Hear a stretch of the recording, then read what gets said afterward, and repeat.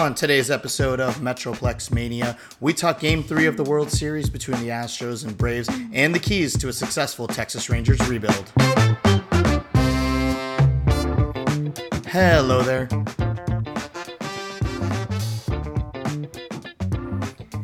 And welcome to another episode of Metroplex Mania. I'm your host, Shanavaz Makhani. As always, Metroplex Mania is brought to you by the Blue Wire Hustle Podcast Network. I'm joined today by my dear friend. She is the co-host of the Did You Hear podcast, also on the Blue Wire Hustle Podcast Network. It's Emma Hooten. Emma, how you doing today? I'm good. I'm happy to be here. Excited to talk some baseball. Yeah, absolutely. So, we've tried to do this a couple times, and I've made mistakes in recording our audios, and so this time we've got it all ready to go. So, last time we spoke, I know it was a happier time for you because the Red Sox were still, in the playoffs and had a fighting chance. I wanted to just get into a little bit kind of where you saw the fall, because it felt to me watching that series that I think it felt like the Red Sox took all the momentum away. And then Framber Valdez had that incredible outing for the Astros, something that I don't think a lot of people expected from him. But is that kind of where the rails fell off when the Red Sox just could not manage to get a hit at all? Yeah, especially at home, it was really tough. Framber Valdez had an absolutely incredible pitching performance. The next day, or the next game, it was after the off day, Luis Garcia had the same exact thing. I think I would be lying if I said going into the series, I predicted the Astros to win because I thought the Astros were the better team. It stinks when the Red Sox looked as good as they did, when the offense looked as good as it did, when it was hitting 2 grand slams a game. I mean, Right. it was an exceptional run. I will never forget what that offense did in the ALCS. But yeah, once Valdez started pitching as well, I'm pretty sure he had one of the best postseason performances at Fenway ever. It was 8 or more innings, with 1 run or less at Fenway Park. Not a lot of people do that. Framber Valdez is now on that list. Yeah, the offense just completely sputtered. The bullpen imploded, which was a huge weakness all season long, really, and it had held up through the ALDS and the beginning of the ALCS, but it was just a lot of those pitching matchups. The Astros lineup was too good. And then somehow, Framber Valdez and Luis Garcia turned into pitching machines down the stretch. And it's funny because Luis Garcia, when I watched that game, and it just, I don't know too much about him because I think he's a rookie, right? Or he's like in his second year. He's got that weird delivery, right? That super weird windup that I'm sure throws hitters off because they're not used to it. But, it felt like in that game, the Red Sox were just swinging at everything. I mean, I'm watching it and I know we were talking about it on Twitter, and I was like, what is happening? Like literally every pitch that was out of the zone, it felt like the Red Sox were just swinging at. Was that more of just Luis Garcia having that great of stuff, coming off a couple of days rest, or do you think it was just the Red Sox just kind of, like you said, imploding, at home at the last minute? Yeah. At first I thought the latter. I remember a specific Xander Bogaerts at bat where he took a 93 to 95 mile per hour fastball right down the middle of the plate. And then on 2 consecutive pitches swung at sliders out of the zone. And it's so frustrating. And at least the first time through the lineup, I understand guys taking pitches, but it's a huge advantage to be a rookie in the postseason because not a lot of the guys have seen you. And especially some of the really routine oriented Boston hitters like JD Martinez, they can't watch a lot of tape. You've got to see him a few times. And then the numbers, if you look back and see what Luis Garcia did, he was throwing the ball 3 miles per hour faster than he had all season long. His stuff just played. So I give him a lot of credit, but it was really frustrating to watch the Sox, who have never been a super disciplined lineup as opposed to the Astros. But that last game, they had a horrible plate approach, to put it bluntly. Yeah, and I was in the same boat with you. I think I felt going into the series the Astros would win. I think I had them in 6. Yeah, me too. In fact, and we talked about it. I thought the Red Sox would lose to the Yankees. So the fact that they made it that Also, far, me too. beating the Rays, making it to the ALCS after, the whole Mookie Betts saga and bringing in Chaim Bloom and, kind of retooling this, once powerful lineup to be more contact approach and getting guys like Kike Hernandez and Alex Verdugo. It's a successful season no matter what, right? So for the Astros, them being in the World Series, yes, this is a Metroplex, Dallas podcast, but I know I've got a lot of people who listen that are from Houston, who live in the Dallas area. So it wouldn't be fair to not touch on the World Series, of course.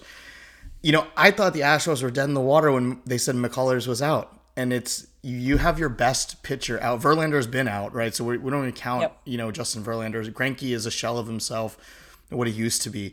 McCullers has been consistently great for the last, I think, 3-4 years. And when they said that he wasn't going to pitch in the postseason, as great as the Astros lineup is, for me, I always thought pitching wins in the World Series and in the playoffs. And the fact that they're doing this with guys like Luis Garcia and Framber Valdez and, it's mind-blowing to me.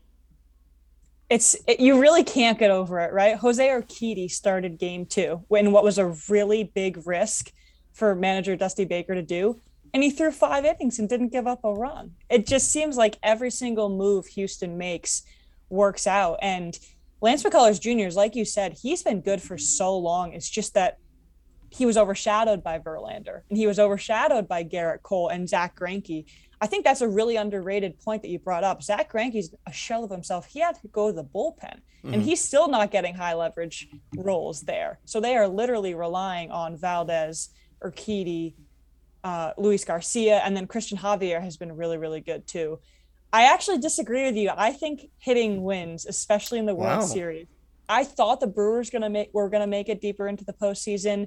They didn't because they didn't have the offense. The Dodgers were really well balanced. I think that's going to come down to more of a depth issue. But the Giants also had an incredible pitching staff. They didn't make it out of the DS. I'll pat myself in the back a little bit. I had the Astros going to the World Series. I thought it was going to be the Dodgers and the Astros in the Fall Classic. Every single time the Astros make it into the postseason, it doesn't matter how good their regular season was. Jose Altuve steps up. Michael Brantley steps up, Carlos Correa, Alex Bregman, you go down the list, and then you add hitters like Yordan Alvarez and Kyle Tucker, who weren't there for that 2017 run, and it just seems like they're unstoppable. You touched on 2 players for the Astros. We know what Correa can do. We know what Altuve... First off, crazy stat that Jose Altuve is second in postseason history with home runs, which I did not... I had to re-look it up because I did not believe that at all. I mean, he's such a diminutive second baseman, and we know the postseason, stats that he has, that in fact that entire lineup has, right, for the last, it seems like 8 years that they've been in the postseason. I think they're one of the best. It's Altuve, Bregman, Correa, and then it was Springer at one time before he left for the Blue Jays. But those 3 guys, Gurriel too, and Yuli Gurriel as well, right? Those 4 guys have been a mainstay in this lineup. But you touched on 2 players that I think it should scare the rest of the American League, even if Carlos Correa does leave, and that's Kyle Tucker and Yordan Alvarez. Kyle Tucker was a guy that just 2 years ago, Astros fans were clamoring for them to trade him for pitching. Yeah. And he just, he's played great defense, right? Anytime he's been out there, he's been relatively a Gold Glove caliber outfielder, whether he's in left or right. But it's always been the bat that's it hadn't caught up yet, right? Coming from as a top ranked prospect in the minor leagues. You get to this year and he has a career year. He's still batting low in the batting order. I think he's 6th or 7th every night. Yeah. But man, he has some clutch hits. It's so good. That's the thing that gets me about the Astros lineup every single time. Yuli Gurriel, who won the AL batting title, and Kyle Tucker, one of the best hitters in baseball this year, hit 6th and 7th in the lineup. That's how good this team is. They have a slight weakness in the 8 and 9 spots, but 1 through 7, they have the deepest lineup in baseball. Yeah, and something that I think is really underrated too, the Astros hit righties and lefties extremely well. So Dusty Baker really doesn't have to worry about platoons, but they go righty, lefty, righty, lefty, righty, lefty, all the way 1 through 7. It's really crazy. So pitchers don't get any sort of respite from that. But yeah, going back to Tucker specifically, from the left side of the box, he really is a full field guy. He can just as easily go the opposite way as he can pull a homer to the right side.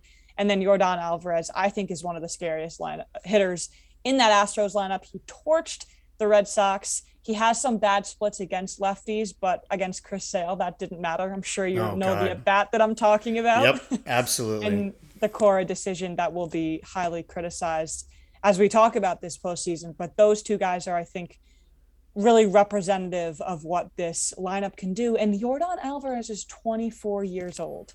It feels like he's been around forever, but he really hasn't. This is one of his few fully healthy seasons so far. And you can say the same thing about Correa too. And look how they performed across a full 162. The thing that scares me the most is when I was watching the pregame show on Fox, when you've got A-Rod, you've got Big Papi, and you've got all these other, Frank Thomas is on there. All four of them are sitting, or excuse me, three of the four are sitting there, and they all turned to one guy and said, Yordan Alvarez reminds us of you. And they all looked at David Ortiz and they said, this is a young, the batting stance is very similar, right? Yeah. He's a DH, the guy, I mean, he's not a good outfielder, right? I think they have him at left field, but he primarily plays designated hitter. He's an international player, much like David Ortiz was. The only difference is Ortiz came from Minnesota and Boston kind of scooped him up. They kind of found him and kind of revamped him and brought him along to be this MVP, and hopefully Hall of Fame player. Whereas Alvarez was a guy that had never played for the Dodgers before, right? Was in the minor league system, and the Astros traded Josh Fields for him because the Dodgers needed relief pitching. It's crazy. I didn't even know that. That's actually a really good point. So the fact that they were able to pick him up, I think the Astros, I can't remember if we talked about this before. The Astros scouting department is really underrated. They have been able to pluck guys out of nowhere. Yordan Alvarez is the perfect example of that. And every single year they just get better. They kept that core. And I know we'll talk about the Rangers a little bit, but it actually strikes me as kind of similar. They had the core guys of Bregman, Altuve, and then they were able to trade for the pitching. They were able to cultivate Garrett Cole to get themselves into the postseason year after year. And that's what creates a winning culture. Pat and I talk about it a lot on our show. I have only criticism for what the Astros did with their cheating. I think there's no place for that in the sport. But you cannot deny that the Astros have made 5 straight ALCSs. That's just talent. They have guys that can straight out play, and they're so balanced on offense and defense. And a lot of that comes from the farm system, from the scouting departments, and finding diamonds in the rough like Alvarez. And they, you're absolutely right with the cheating scandal, but it's crazy because making 5 ALCSs in a row is unheard of, right? That's like LeBron making 10, finals in the two, and you go back and you think about it, and you're like, LeBron made 10 straight finals, and you have to really actually go back and think who played in the finals those years, and it's every year he's in Eastern Conference Finals, and he's in the. I mean, it goes back, like you said, to the scouting department, but their minor league system now is completely is worthless at this point, right? I mean, they've completely that's shelled the cost. Out. Yeah. But at the end of the day, if you can acquire the right players, we've seen so many teams trade really good minor league talent for players that have not panned out, and whether it's 1-year rentals, 2-year guys, they just don't pan out. Then they leave via free agency, and that that team that traded away their prospects are left barren. The Astros have probably traded away I can't even remember who they've given up for folks, but the fact that they can go out and get a Justin Verlander, they can go out and make these deals that for Garrett Cole, when he was with Pittsburgh, the fact that they can do that and sustain this run, you're absolutely right. That's all scouting to know which players are going to fit in with your system and which players are going to help to get you over the top, not just in the postseason, but at least a shot at the World Series. Yeah. And it feels like so often we're talking about the other side of it, the moves that didn't pan out. Right. So absolutely. We don't often give enough credit to the organizations that are doing it right. And again, that's overshadowed by the cheating scandal, but it really is true.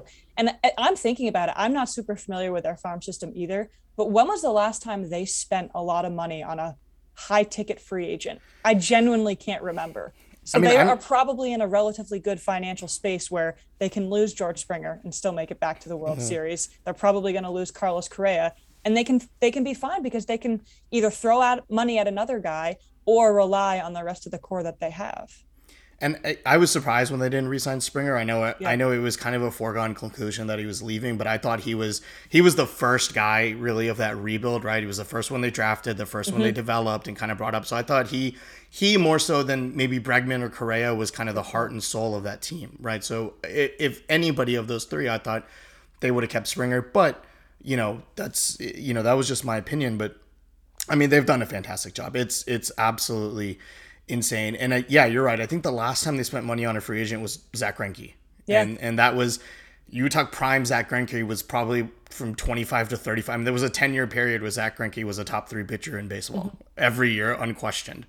The thing that upset me the most is that he never wanted to play in the AL. I know the Rangers tried to get him back in the early 2010s, and he said he didn't want to play in the AL. He only wanted to play in the NL after he left the Royals, and then he comes back to the Astros, and I was like, you've got to be kidding me. So it was just the Rangers. It was just the Rangers, which is typical Yeah. John Daniels. No, I think Zach Greinke has a Hall of Fame career. I think he's Without been question. amazing. The highlight reels too. He seems like he has an amazing personality, and his longevity and what he's still able to contribute to this team, even in 2021. Like I said, he's not going to be in any high leverage situations, but he is a postseason veteran that you can count on in an otherwise relatively young clubhouse. You've got the veterans, obviously, but Tucker Alvarez, the tandem in center field, Jose Siri, Chas McCormick, even Jake Myers. Not a lot of these guys are super seasoned, and the pitchers too, Valdez and Luis Garcia. A lot of young guys that could really benefit from a Zach Greinke. The one guy that we haven't touched on that you actually mentioned on your Twitter the other day was Michael Brantley being the best hitter that the Astros have. And it's kind of funny to think about it because Brantley seems like the forgotten guy in that lineup because you've got all this superstar power, but Brantley is just a consistent, even from his days back in Cleveland. I mean, the guy is just a consistent hitter. His fielding has gone down, right? He's no longer, the almost Gold Glover that we saw, earlier in his career. But man, that guy just, anytime there's a clutch situation, it seems like he's on base. Yeah, the Lauren Auerbach, who is also a Blue Wire Hustle member, she was the one I asked her. She's a Braves fan. I asked her straight up, who's the scariest hitter in the Astros lineup? And I 100% expected her to say Alvarez because that's what I would have said. Of course, yeah. And she said Michael Brantley. And consistency is the one perfect word to describe him. I remember when he was on the Indians, and I would dread playing the Indians because of the lineup they had at the time. The Lindor, Ramirez, Brantley, 1, 2, 3. That's lethal.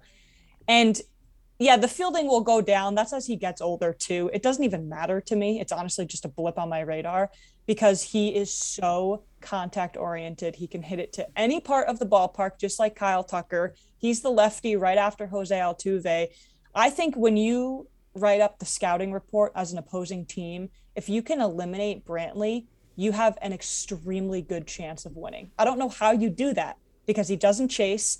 He doesn't swing and miss. He just puts the bat on the ball and usually make things happen. But I think when he goes, the Astros go because Altuve has had a cold stretch. Bregman really isn't playing well this World Series. Even Correa has been quiet. But Brantley's just that guy. It's not flashy, but he gets on base and he gets things going at the top of the lineup. And he hits lefty so well, so it's not like you can expect to throw out a lefty there, and then, well, guess what? Now you got to face Alex Bregman, and exactly, that's even if he's cold. I mean, you never want to give him a chance to hit a home run. Totally. So tonight we've got Game 3. Obviously, Atlanta's going to be crazy. I can't even imagine what that ballpark's going to be like. I want to touch on the Braves just a little bit because I think that story is just so great. Yeah, it is. The fact that they lost their 2 best players early on in the season. Ronald Acuna Jr., Mike Soroka, who are 2 of the top 10 probably up and coming stars in this league, who are going to be stars for a long, long time. Their outfield was remade at the trade deadline. Like all 3 of their outfield starters were people they acquired at the trade deadline. Eddie Rosario just torched the Dodgers completely. It's been a completely insane run. They've got Ian Anderson on the mound tonight. But I think the loss of Charlie Morton just kills them. I mean, I think, first off, the fact that he struck out, it was Jose Altuve on a broken leg. Like, that was insane. That's got to go in the vault as like one of the best sports moments. It should. Ever. Yeah. It's the bloody sock, honestly. Yeah. And the fact that he then apologized to his teammates. He's like, sorry, I broke my leg. Like, it's not your fault, man. Like, come on. You can't help it. But it's just, Charlie Morton, I felt like was such an anchor to that rotation, especially after they lost Soroka. Ian Anderson's been great. He's a good young kid. Max Fried obviously is a great pitcher. Do the Braves have enough to win this? I mean, or to at least make it. I mean, I said Astros in 6 coming into the World Series. I still stand by that. But now with Morton out, I don't know if this is a 5-game series. I don't think if the Astros just win out at this point. Yeah, I also had Astros in 6. When you phrase it like that, do they have enough? I think the answer is objectively no, because how can you win a series with two starting pitchers? Brian Snitker isn't going to put Drew Smiley in. He's Mm-mm. probably, and he's been very candid about this, he's going to have two full games where it's going to be bullpen games. He's going to have to get 18 straight outs from bullpen arms. And the bullpen carried the team against the Dodgers just as much as Eddie Rosario did. I will die on this hill. I really do believe that Tyler Matzik should have been the co-NLCS MVP. He was absolutely amazing. Phenomenal performance. Absolutely amazing. I will never forget that Mookie Betts at bat. It was just so amazing to watch.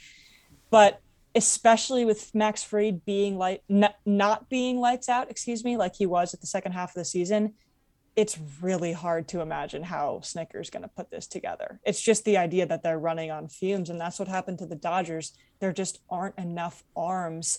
And Morton was another guy that was part of the Astros that I didn't even mention. That postseason experience really hurts. It's not like he was great. He didn't get to pitch that much because of the injury, obviously.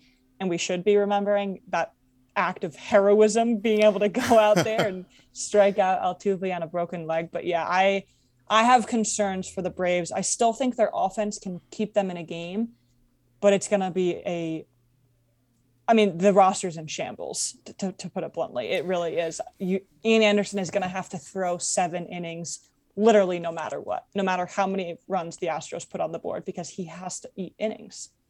Yeah, and if putting a strain on your bullpen is never great. It's funny because you get to the postseason and all of the preconceived notions you have about bullpen and lineups and starting pitchers and pitch counts, all that goes out the window, right? Yeah. At that point, it's best man up, right? It's whoever pitch as long as you can. Like, it doesn't matter. We've got a couple days off. Who cares, right? But I mean, if you're the Braves and like you said, you've got 2 starting pitchers and you've got to use literally everybody out of your bullpen. It's a tough task. I'm pulling for the Braves just because obviously Ron Washington, the ties to Texas, him being the third base coach, just one of the most likable guys in baseball history, I think. And then Freddie Freeman. I mean, I would love to see Freddie Freeman win a ring. I think the guy deserves it. He already won his MVP finally. And I just don't want to see the Astros win, but I don't see a way that they lose. Like, it's one of those, like, when they played the Dodgers, you could make a case for the Dodgers, right? The Dodgers were stacked. The Astros had better pitching that year, right?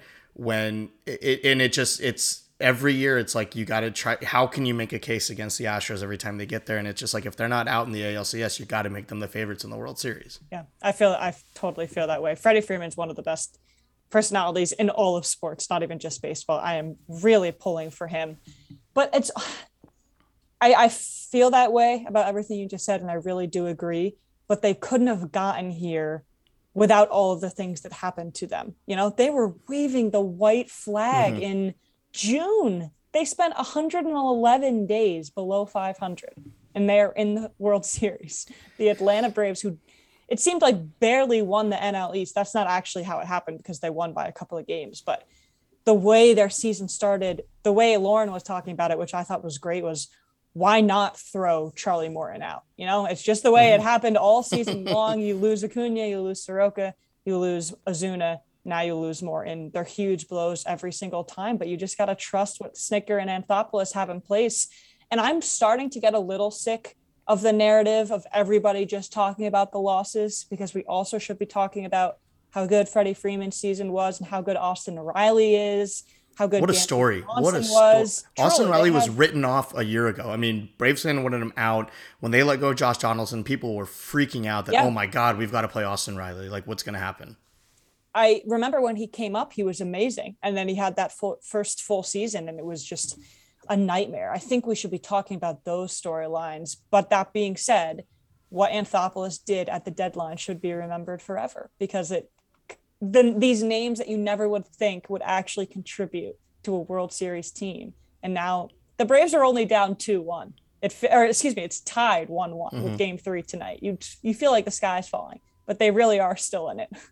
Was that your prediction tonight? Are you saying the Braves are going to be down 2-1? Is that how you kind of segue into that? Yeah, I do. I guess that is true. I said, though, if Ian Anderson can get through, I said 7, but realistically, if he can throw 5 innings and limit the Astros to less than 2 runs, I think that's a win. And I think the Braves can still be in this series. because you've got the bullpen fully rested tonight, right? Mm-hmm. So Game 3, it's the Braves are 5-0 at home. I agree with you. Truist is going to be rocking, and I think that's a really tough place to play. You've got Minter rested, you've got Matzik rested, you've got Smith rested. Got the win tonight, and then you have a little bit more leeway because it's going to be much harder, especially when the series goes back to Houston. Yeah, you're right. I mean, Braves fans have to be extremely happy with the way the season went, and we as baseball fans have to acknowledge just the phenomenal job that not only Snitker did, but Anthopoulos. I mean, this is a guy that when he was GM of the Blue Jays, I mean, he was criticized for a lot of moves that he made that somehow worked out, right? Like it was like every time he made moves, they worked out. Gets hired by the Braves, and he's such a good GM at making those shrewd kind of deals that are really under the radar that you don't think are going to work, but Definitely. then, I mean, it leads you to the World Series. Like, who would you literally revamp your entire outfield at the trade deadline, and it leads you to the World Series? Like, that's unheard of to do that. I know. And just for emphasis too, the names that revamping was Adam Duvall, Eddie Rosario, Jock Peterson, and Jorge Soler. It's not like any of these guys were high impact players that we thought, oh my gosh, the Braves got him. Watch out for them. Mm-hmm. Nobody was thinking that at all. It was literally they just needed bodies to put into the field because of how many injuries they were dealing with. And now look at where they are. And the future is bright for that team too, because they've got a great minor league system. They've got two of the best outfielders in the minor league system, in Christian Pache and Drew Waters, who could come in and fill in if they want to move Acuna to right or left instead of playing center. And then of course you've still got Austin Riley, Soroka will be back, Dansby Swanson's there for another year. Albies. I can't imagine a world where they don't re-sign Freddie Freeman this year. It's weird to even think of him in another uniform. Yeah, it is. Yeah. The situation's great for that team. Even if they lose this World Series, I fully expect them to be back in the hunt in a relatively weak NL East, unless the Mets somehow find a proper GM and figure out what the hell they're doing in New York. But yeah, I think the Braves are in a good situation. Totally. And they got Acuna and Albies on absolutely ridiculous bargain contracts. So they should be talking about that for years too. God. So, I mean, just like signing a player that young, I don't know why more teams don't do it, to be honest. I really don't. It doesn't make sense to me. I think generally it's good for baseball. I think it's good for Acuna to be in one spot. And yeah, we want to see him get the type of money that Tatis gets or Harper gets. I guess Harper is the more relevant comparison here because Harper obviously hit the market at a different time. But yeah, it seems like an injustice because Acuna is getting so little money, but I think it's good for him to have a home and for baseball to work that way. Then we're not worrying about service manipulation time and that whole thing, which nobody wants to get into. With the whole Mariners and Jared Kelenic and exactly. Service times. It's like, come on, even Chris Bryant. There you go, right. All right, so I think we both have the Astros winning tonight. And Astros winning in 6. So we'll see. Hopefully we can reconvene and talk Braves World Series championship. I hope so. In a week or so. I really do hope so. So I wanted to get into to the Rangers. Obviously that's where my heart lies, deep in the heart of Texas. Stupid pun. We avoided a 105 loss season, which is great. That was the worst in franchise history. So this was only the second worst year in franchise history. And it's tough as a Rangers fan because there were that the early 2010s were so wonderful for this team, having so many homegrown stars and making it to the World Series. Neftali Feliz striking out A-Rod in the ALCS when he was a Yankee. And then, getting Adrian Beltre, Josh Hamilton. I mean, there was a 5-year run there where we were legitimate title contenders. And then you get into the kind of the mid 2010s when, much like we talked about earlier, where John Daniels is just trading prospects away for guys like Carlos Beltran and Jonathan Lucroy and players that never shifted the needle for this team. And here we are, 5-6 years later, again with a top 5 draft pick coming up in the Major League Draft next year.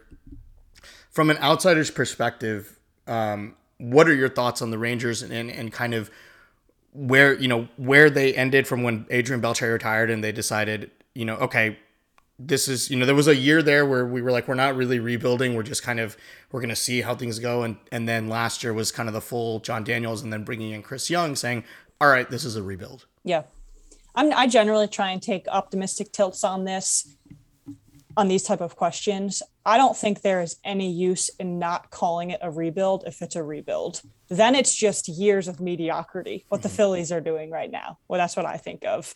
Honestly, kind of what the Yankees are doing. They won't ever call it a rebuild because they have too much money. But just years of mediocre players, and the coaching isn't there, and the players just can't get it done. They can't get over this hump and make it deep into the playoffs. When you label it a rebuild, you can at least start moving players around and start to shift your mindset into, okay, we don't have expectations to win next year. Maybe our expectation is let's not have the worst season in franchise history. And that sucks for fans. It really, really does. But now the Rangers are in a really good position because they can spend a lot of money. They're still not one or even two or three players away, but they can start looking at this in a 3 to 5 year window as Mhm. opposed to year, because that's when you start compiling draft picks. That's when you revamp the farm system, and that's when you start throwing money at high impact guys like the Seagers and the Correas and the Kershaws and Scherzers and the other big names on the market. So, you make a very good point. There's a very methodical way of doing this, right? This isn't just, okay, I think we have like $10 million committed in salary next year. So Yeah, there's a that's lot of it's money. nice. Yeah, There's a lot of money to be spent. But the other side of the coin is who wants to come to a 104 loss team, mm-hmm. right? You've got to really make a good sales pitch to whatever free agent you want to go out and get. Chris Young has already come out and said that the team doesn't plan on contending until 2023, right? So we're talking not necessarily another year of rebuild. I think we're at a point now where the Rangers have kind of figured out who is a piece of this roster and who's not. And that was, I think, the biggest. Obviously, the Kyle Gibson, Ian Kennedy deal for Spencer Howard, I think, was inevitable. I mean, that was going to happen no matter what, Yeah. especially after I think they learned their lesson with Mike Minor a couple of years ago, and we should have traded him and didn't, and then got nothing in return, basically. Yeah. Was that Lance Lynn too? Didn't they wait too long on him? They did, but I will tell you, Dane Dunning is a staple of this rotation That's going true. forward. Yeah. Dane Dunning was him. He was probably the one pitcher other than Taylor Hearn who came from the minor leagues who probably solidified their spot in the rotation next year. Yep. Spencer Howard came in and still struggled, and he was on an innings count. And I get it because obviously he had a lot of struggles in Philadelphia, but the guy was their first round draft pick. I mean, he's their number one prospect for a reason, right? The guy's got talent. But I go back to the Joey Gallo trade. I think the Rangers tried. They worked with Scott Boras to figure out if there was a way to sign him. It's never going to happen if you're a Scott Boras client, unfortunately, because he wants his players to hit the open market and get the highest value. But the return that the Rangers got for Joey Gallo was heavily scrutinized. But I look at it from a different angle. I look at it from the fact that one of the guys you got is now in your top five in terms of your minor league system, which A, says a lot about where the Rangers minor league system was at the time. But B, the Rangers minor league system went from 28th to 11th That's this a year. big deal. Not all of those players are going to pan out. Not all of those players are going to be starting. What it does is alludes back to what we talked about with the Astros, that it provides you the draft or the trade capital to go out when the time is right to go out and get a big name guy. Down the line, whether it's a pitcher or whether it's a hitter that's unhappy and is on the trade block. That having those many assets in the minor leagues, I think provides you that ability to then go out and say, all right, pick and choose what prospects you want. We'll give them to you if we can get this guy. Totally. Can I tell you exactly what I think the Rangers should do? And Sure. the Joey Gallo part is really important because in that situation, it's quantity over quality. And it Mm-hmm. is a case that there were some quality prospects, but you are totally just compiling at this point. I think the last time I was on when we had the technical difficulties, I was a little bit torn about whether the Rangers should go after a guy this offseason, who exactly he should be, what the landscape is for the next couple seasons, the whole thing. If they have money to spend this year, I think they spend it on a shortstop because this is the premier class of free agent shortstops. It's Baez, Seager, Story, and Correa and Marcus Semien. But I don't think Semien factors into their plan because he's older than the other guys. Mm-hmm. You lock one of them down. Really don't think it matters who. And then you spend the rest of your money on 1 year deals for aging to middle aging veterans that can help these young guys learn. You go to the farm system, see how some of those guys are panning out. So then in 2023 and 2024, you aren't hamstrung by signing five big time free agents this season that won't see a winning season for 3 more years. You've let the young guys build up, and then you can start building some chemistry. And Chris Young is still in the early stages too. I don't think we're at a point where he's on the hot seat or anything. We're just getting into this rebuild. So don't go out too early, spend too much money. Instead, get some older guys, let the young guys get some playing time, because I'm sure you don't have high expectations for next year. Why not throw out a bunch of young guys, see how they do? Maybe some of them stick. And then in 2023, 2024, you start throwing money when you're one guy away. I remember we said that phrase a lot when I was on last time. Get to the point where you're one player away, and then you hope that your farm system is still at the point where you can use that as trade capital. Yeah, that's a really interesting point, and I haven't thought of it that way. You know, I'm still torn on whether to go out and spend big money on a big name shortstop. And I think if it's anybody, it comes down to Seager and Correa for the Rangers. And two reasons why. Number one, the Rangers need left-handed hitters. They're almost everybody on this team, especially after Joey Gallo, was a right-handed hitter. So I think injecting another lefty who has had success at Globe Life would be great, just like we saw Seager do in the World Series. But Carlos Correa, I mean, if you can get Carlos Correa, you get Carlos Correa. Yeah. You don't care what he came from, whether he came from the Astros, the cheating scandal, his part in it, whatever. That's in the past. There's reports out there that Correa wants to take more of a leadership role, that he wants to be on a team where he can kind of mentor and start, building up. I mean, that's not a bad thing. I don't see that. It's not bad at all. Yeah. I do agree with you that the Rangers need to, and I think they will. I think there's going to be a focused effort to bring up a lot of these young guys, because a lot of them aren't that far away from the majors, especially guys like Josh Young, who's the top prospect in the system. He's going to be the opening day third baseman. Guys like Sam Huff is going to be up, whether it's early in the year. He's kind of split between catcher and first base. Justin Foscue, who was our first round pick in 2020, has been tearing it up in Double-A. He's a guy, second baseman, who's been compared to Dustin Pedroia. Wouldn't mind having, him or even like a 70% version of Ian Kinsler at second base, right? I mean, that's still not bad. I look back at the Rangers rebuild in the late 2000s. And it's very different. And there's been a lot of talk about, we traded Mark Teixeira, which was kind of like how we traded Joey Gallo.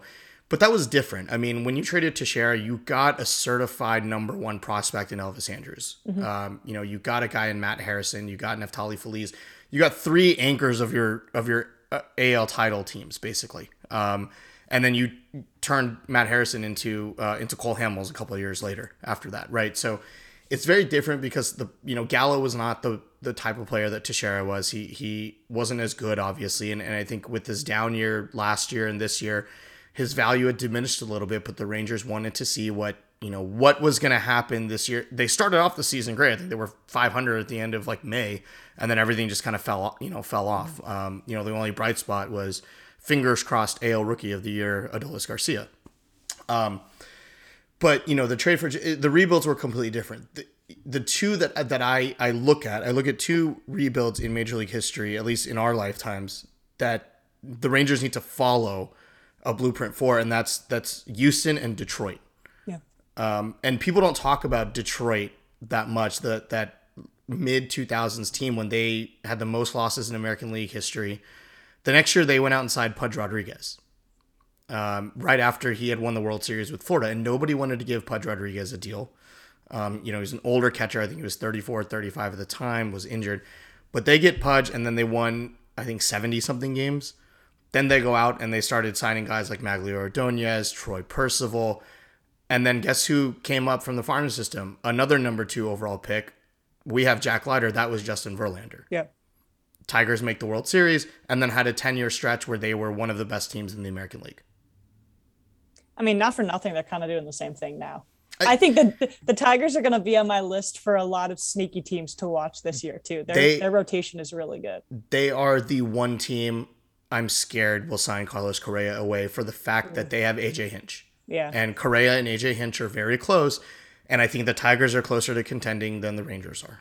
Yeah, I think the Tigers move for AJ Hinch was I literally I still see it and I just think of the evil laugh with the GM because that's looking long term. That's we are a couple of years away, and when we have a coach like Hinch, we've got some moves up our sleeves. Yeah, I think that's a great way to put it. I think those two organizations that you mentioned, Houston and Detroit, they laid low for a while. They absorbed their losses and they knew it was going to be bad, but they put themselves in positions where they could draft a Verlander and they could draft a Bregman. And for Texas, they could draft a Leiter. You didn't mention him, but I wouldn't be surprised if we see Jack Leiter over the summer. I think he was drafted with the potential / the expectation that he would be contributing early. And then you've got Hearn, Leiter, and Dunning in the rotation. That's pretty good. Then you wait another year. Then you get whoever is on the market at that time. I wouldn't be surprised if the Rangers go out and sign a Stroman or a little bit on lower, a tier below that, a Greinke. Kyle Gibson was really, really good for them beginning of the year too. Mm-hmm. It's obviously not a spot you want to be in, but they do have the financial flexibility, and that's obviously the most important part. And now you just hope, you put your hope in Woodward and Young, or I think I mixed them before, sorry. Chris Young is the GM, correct? Correct, yes. Yeah, you put your hope in Chris Young that he has the blueprint laid out and he does have a plan, because the worst thing that could happen is there's no plan and you do what the Orioles do and you're in rebuild for 5-6 years, which every year. And, you know, as a Rangers fan, I'm tired of John Daniels. I think every Rangers fan is.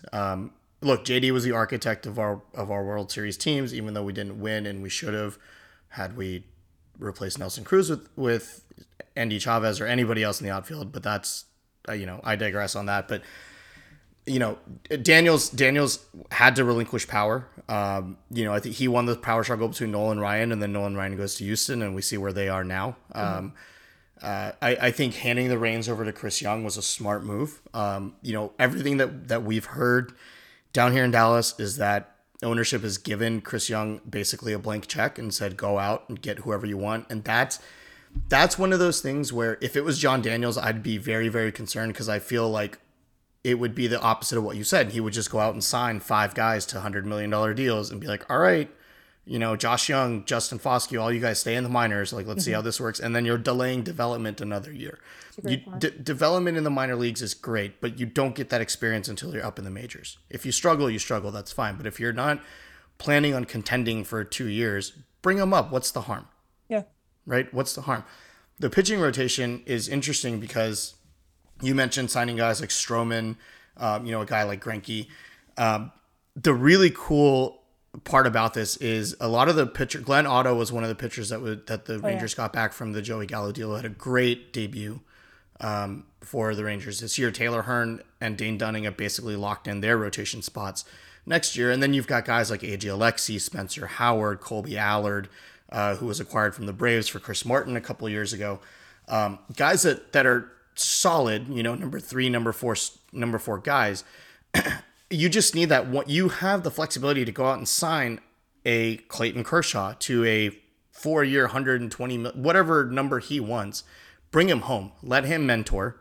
Right. That's ultimately, I think that's what the Rangers are going to do. I think they're going to go out. They're going to get Clayton Kershaw because, number one, you bring a World Series Cy Young winning pitcher to basically help coach all of these young prospects that you've got. Cole Winn in the minor leagues, Jack Leiter, we mentioned.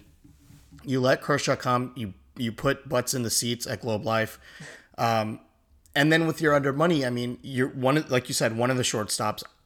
I would love Correa. Like I said, I think he goes to Detroit, and I think ultimately it's going to be Trevor Story, because I think, again, the homecoming, narrative is so it's so overblown, but I would not be surprised if the Rangers throw a bunch of money at Trevor Story. The one name that I'm really intrigued by is a Nicholas Castellanos, if he opts out of his deal with Cincinnati, because I think that's Castellanos reminds me of what JD Martinez was when he left Houston. Interesting. Right? A guy who's not like a great fielder, but a phenomenal hitter, slots right in there at your designated hitter, can play the outfield every now and then if you need. But I mean, when the Red Sox signed JD Martinez, I mean, he completely just turned that team around, right? You guys were still kind of a middling, after David Ortiz retired, it was still kind of like, all right, well, who's going to provide the power? Yeah, and JD did that. I think Castellanos is an interesting one. I personally don't think he will opt out. I think there's enough there in the Reds, and he had a really great start to the season, but he also middled off a little bit. I look to guys like Mitch Haniger, Randall Grichuk. Those are two outfielders. Kyle Seager, I think, could be an amazing fit because and he kills the Rangers every time. I every read that game, too. he kills the Rangers. So it would be great to have him back. It's just such a precarious position because you can go out and you can sign a Chris Bryant, which would be a huge elevating force, but then Josh Young had been in your plans for so long. So you want to sell tickets, you want to win games. But my thought, and this is what I would do if I was a GM, I would prioritize the future. And as great as Chris Bryant makes your team next season, it's certainly not moving the needle. And maybe it's even a higher impact player. You name it, whatever, you sign him, give him all the money in the world, even a Correa, but that's a little different. But I think you let the future figure out itself because you know that Josh Young is it. So you sign a gap stop, which is a Seager. You sign a Haniger in right field for a stopgap. And then again, you get to the position where I don't think Kershaw and Story are bad at all. I do think Correa will be outbid. I don't think he'll go to the Rangers because I think he's going to be outbid. But you gotta find some veteran guys that can win games in the meantime while you're still planning for the future. Yeah, and I completely agree. Mitch Haniger's a name that's talked about a lot, whether he slots in at DH or right field. There's still the question of guys like Willie Calhoun, who just has the worst luck in baseball. I mean, every time the guy starts going on a hot streak, he gets hit in the face or gets hit in the wrist and he's out for the year. And it's like, my God. But I think the Willie Calhoun experiment is over. I think at this point he's already 27. He doesn't really fit the time. I mean, him and the thing I struggle with is Adolis Garcia, because I love what Adolis Garcia brought to this team. There was a vibe and a swagger to just seeing him, out there, and should be a Gold Glove finalist, but I don't think he will be. Will definitely be an AL Rookie of the Year finalist at 28 years old. But if you're in this position where you know that you're not going to be competitive for the next 2 years, why not see what you can get for him? Trade him, right? See, there's got to be some team that can use an Adolis Garcia in the outfield. Oh, every team can use an Adolis Garcia in the outfield. Yeah. And I remember, I think this was preseason when we were talking about Joey Gallo. And I think I asked you straight up, do you want him? Do you think he should be the guy that the Rangers build around? And my thought was no. And I think the Rangers did the right thing by trading him because he isn't the type of player that you want to build around. He's too inconsistent. And I think he's a better player than a lot of people give him credit for. He is just absolutely roasted in New York for no reason at all. I think it's really too harsh. But I like what the Rangers got back for Gibson and Kennedy. I think they could get a lot back for Garcia. It's weird because we say rookie and 28-year-old in the same sentence. That doesn't usually happen. But if you think the Rangers are competing in 3 or 4 years, then we're pushing into the 32, 33 season. And who knows what he's going to look like then. Exactly. So why not get value for him right now, rebuild that farm system? And look, let's say in the offseason the Rangers get a Clayton Kershaw. You fill out the rest of your rotation with guys like Glenn Otto, Taylor Hearn, whoever, right? Midway through the year, bring up Cole Winn. Maybe in September, Jack Leiter's a September call-up. You give him a little cup of coffee, and he's your number 2 starter in 2023. You sign a shortstop. You get a couple other pieces that maybe at the deadline you sell off for more prospects. 2023, if you really want to, you can go and bring back Joey Gallo. Yeah. Which I think is going to happen. I've said that I know we've talked about this. I am putting all my chips in the center of the table that the Rangers will re-sign Joey Gallo. I don't think Gallo wanted to be in New York. I think he has bad taste in his mouth from the media and everything that was said about him. Yeah. And Pete Rose and whoever else was talking crap about him. Because you're right. He's Joey Gallo is not the player that people want him to be. He's the player that he wants to be. And he's openly come out and said, look, I strike out a lot, but at the end of the day, I'm just I'm hitting home runs and I'm walking. Like that's Those are my strengths. That's what I play to. Like, I'm never going to become a great contact hitter. I'm never going to be a guy that hits 300 or like 270 or whatever, but I'll hit 40 home runs. I'll drive in 100 and I'll walk 112 times. So if you're the Rangers, when you've given these young guys, let's say if 3 out of the 6, prospects you bring up next year work out, I'll take that 50%. Yeah. Not bad. Then 2023, you go out, you sign a Joey Gallo. Do you sign a Jose Barrios when his deal's up with Toronto? Then you get into the year after that, you've got Matt Olson. You've got, if Nathaniel Lowe doesn't work out. But then you've got all these prospects, and instead of, much like the Astros did to get Justin Verlander or the Dodgers did to get Max Scherzer, do you go out and get a guy in his last arbitration year like a Shane Bieber from Cleveland, right? If Jose Ramirez walks, Cleveland is not going to be a good team for the next few years. He should walk. Yeah. He should. Is Shane Bieber going to be available? Shane Bieber is arguably a top 5 pitcher in the AL. So do the Rangers make a huge push to get him? Do they go after and get a guy like Trevor Rogers from the Marlins if the Marlins are still struggling, right? I mean, there's so many opportunities there in the next, 3-4 years that, the Rangers have to be very, very patient with this, I think, and not break the bank for guys that just fill positions, like you said, next year. There needs to be a concerted effort to see what you've got in these minor league players that you've done such a good job of rebuilding. That is incredibly well said. That is perfect. And it's so hard to do that when you have money to spend. You almost wish that they didn't have money so they wouldn't be tempted to throw 100 million. Oh my God, plus. I know. But I have a question for you. So all those guys you just said, oh my God, the possibilities of Barrios and Bieber and Rogers and all the other pitchers that the Marlins have on their roster too that are so good. I think that is the perfect solution when you're a pitcher away. Like we've said before, I won't beat a dead horse, but you got to do this season right. But my question is, would you rather, when you're one player away, go out and get the pitcher that's going to complement your rotation, or the position player that's going to elevate your offense? Because I feel like we're talking a lot now about adding the shortstop, and maybe that's just because the way the class worked out this year, but it seems like and I've read a lot of this too, that it's more the offensive pieces, and we haven't talked a lot about the rotation and even the bullpen. We haven't mentioned the bullpen at all. I get that there are a lot of young options that you can see a lot of, but it would also be really, really brutal for the young confidence of these pitchers to only sign a Kershaw to have all the rest young guys and then just watch them get pounded game after game.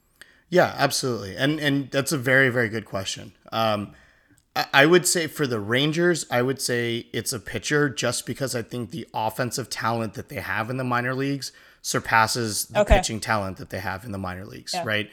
The only 2 pitchers, Taylor Hearn had a great year this year, but we've seen flashes of brilliance from so many players across baseball that, it's lightning in a bottle for a year and a half, and then they're awful, right? So next year is going to be one of those years where you're going to see, is Glenn Otto the Glenn Otto we saw this year? Taylor Hearn, AJ Alexy, Spencer Howard is a huge one. Again, I think Dane Dunning, like we talked about, is the one guy that you can pencil in as your number 3, number 4 guy, and he'll be, that role is solidified for him. I think he proved it this year. The rest of the Rangers pitchers are all in the minor leagues and have a long way to go. Guys like Cole Winn, who I think will come up, who is, I think he was the MVP of the Futures game this past year, is a great talent. He'll be in the rotation. I think he slots in as number 3, number 4 kind of guy. And then you've got Jack Leiter, who's going to be your future ace. I mean, there's no doubt about that. So, and on the other side of the coin, there's, other than outfield, the Rangers have so many infield prospects that are graded highly enough that it's not a concern for me. I think Young is the third baseman of the future. You've got Ezekiel Duran, who you got from the Yankees, Josh Smith, also from the Yankees, Trevor Hauer, and then Justin Foscue. All middle infielders, can play shortstop, can play second base. I think Nathaniel Lowe holds down the job for another couple of years, especially with the package that we gave up for him to Tampa. Chris Young is not quick to give up on players that he spent a lot on. Yeah. But you've also got a guy named Dustin Harris. And if Rangers fans, or if you haven't heard of him, I highly recommend just go search him on Twitter, go search him on Google. the guy, it's again, it's low A ball, so it's not much to write home about. But he's one of the guys that the Rangers got back in return for the Elvis Andrus deal to Oakland, along with Jonah Heim and Chris Davis. So a guy that is tearing up low A ball that the Rangers consider their first baseman of the future potentially. So there's a lot of, and it's a long-winded answer, I'm sorry, but there's a lot of infield offensive talent. So I think the outfield, you bring back Joey Gallo in a couple of years. I think Leody Taveras is the way he ended the season. I think they're going to give him the center field job, and there's a lot of faith in him, and he's only 23, and people forget that. So really, you just need a guy who can play left field. And there's, I feel like there's, not minimal, but there's really, really good outfielders there that aren't going to cost you a lot. Can you go out if the Reds blow it up? Can you go out and get a Jesse Winker? Can you go out and get an Andrew Benintendi, when his deal's up with the Royals? Do the Rangers call the Red Sox and say, hey, what can we give you for Alex Verdugo? I mean, at the end of the day, Renfroe too. Hunter Renfroe can slot in there, and he's not a bad fielder. I mean, so I think pitching is where the Rangers, and pitching's always been the struggle for the Rangers for years and years and years. That's why they made the deal to get Yu Darvish, paid him a lot of money. That's why they did the deal for Cole Hamels. So I think ultimately at the end of the day, they're going to use that prospect capital on getting a guy like Shane Bieber, getting a guy like Rogers from the Marlins. Unless the one caveat to that is, if a big bat becomes available, do the Phillies regret the Bryce Harper deal in a couple of years and say, hey, who's going to give us money for Bryce Harper? Mm-hmm. If you're the Rangers, do you go after Bryce Harper over Joey Gallo in a couple of years? I mean, those are the decisions you're going to have to make. I would hope so. I would think so. Oh, unless 100%. Joey Gallo really turns it around. 100%. Yeah. I go after Bryce Harper and truthfully, I would not be shocked if he asks out, or not even if he asks out, if the Phillies say, you know what, this didn't work. Yeah. We need flexibility. Let's get our prospect. Let's rebuild our farm system. Which would just be a catastrophe. And that was a really good, thoughtful answer. And I hope for your mental health's sake that the ownership group is thinking the same way, because that's very well thought out. I truly don't think that a team and an organization in general, from the major league level to high A ball, cannot be successful if they don't have a really strong pitching development system. And that's honestly something that the Phillies have struggled with for years and years and years. And that's why Spencer Howard is now on the Rangers. But it just seems like the perfect situation. And honestly, you sounded a little bit optimistic to me when you were talking, giving that answer and naming off all of these names. Next year is the perfect trial year. It might be tough to watch at times, but that's exactly what these prospects need to get a cup of coffee, see how they do offensively and pitching. And then again, you just wait.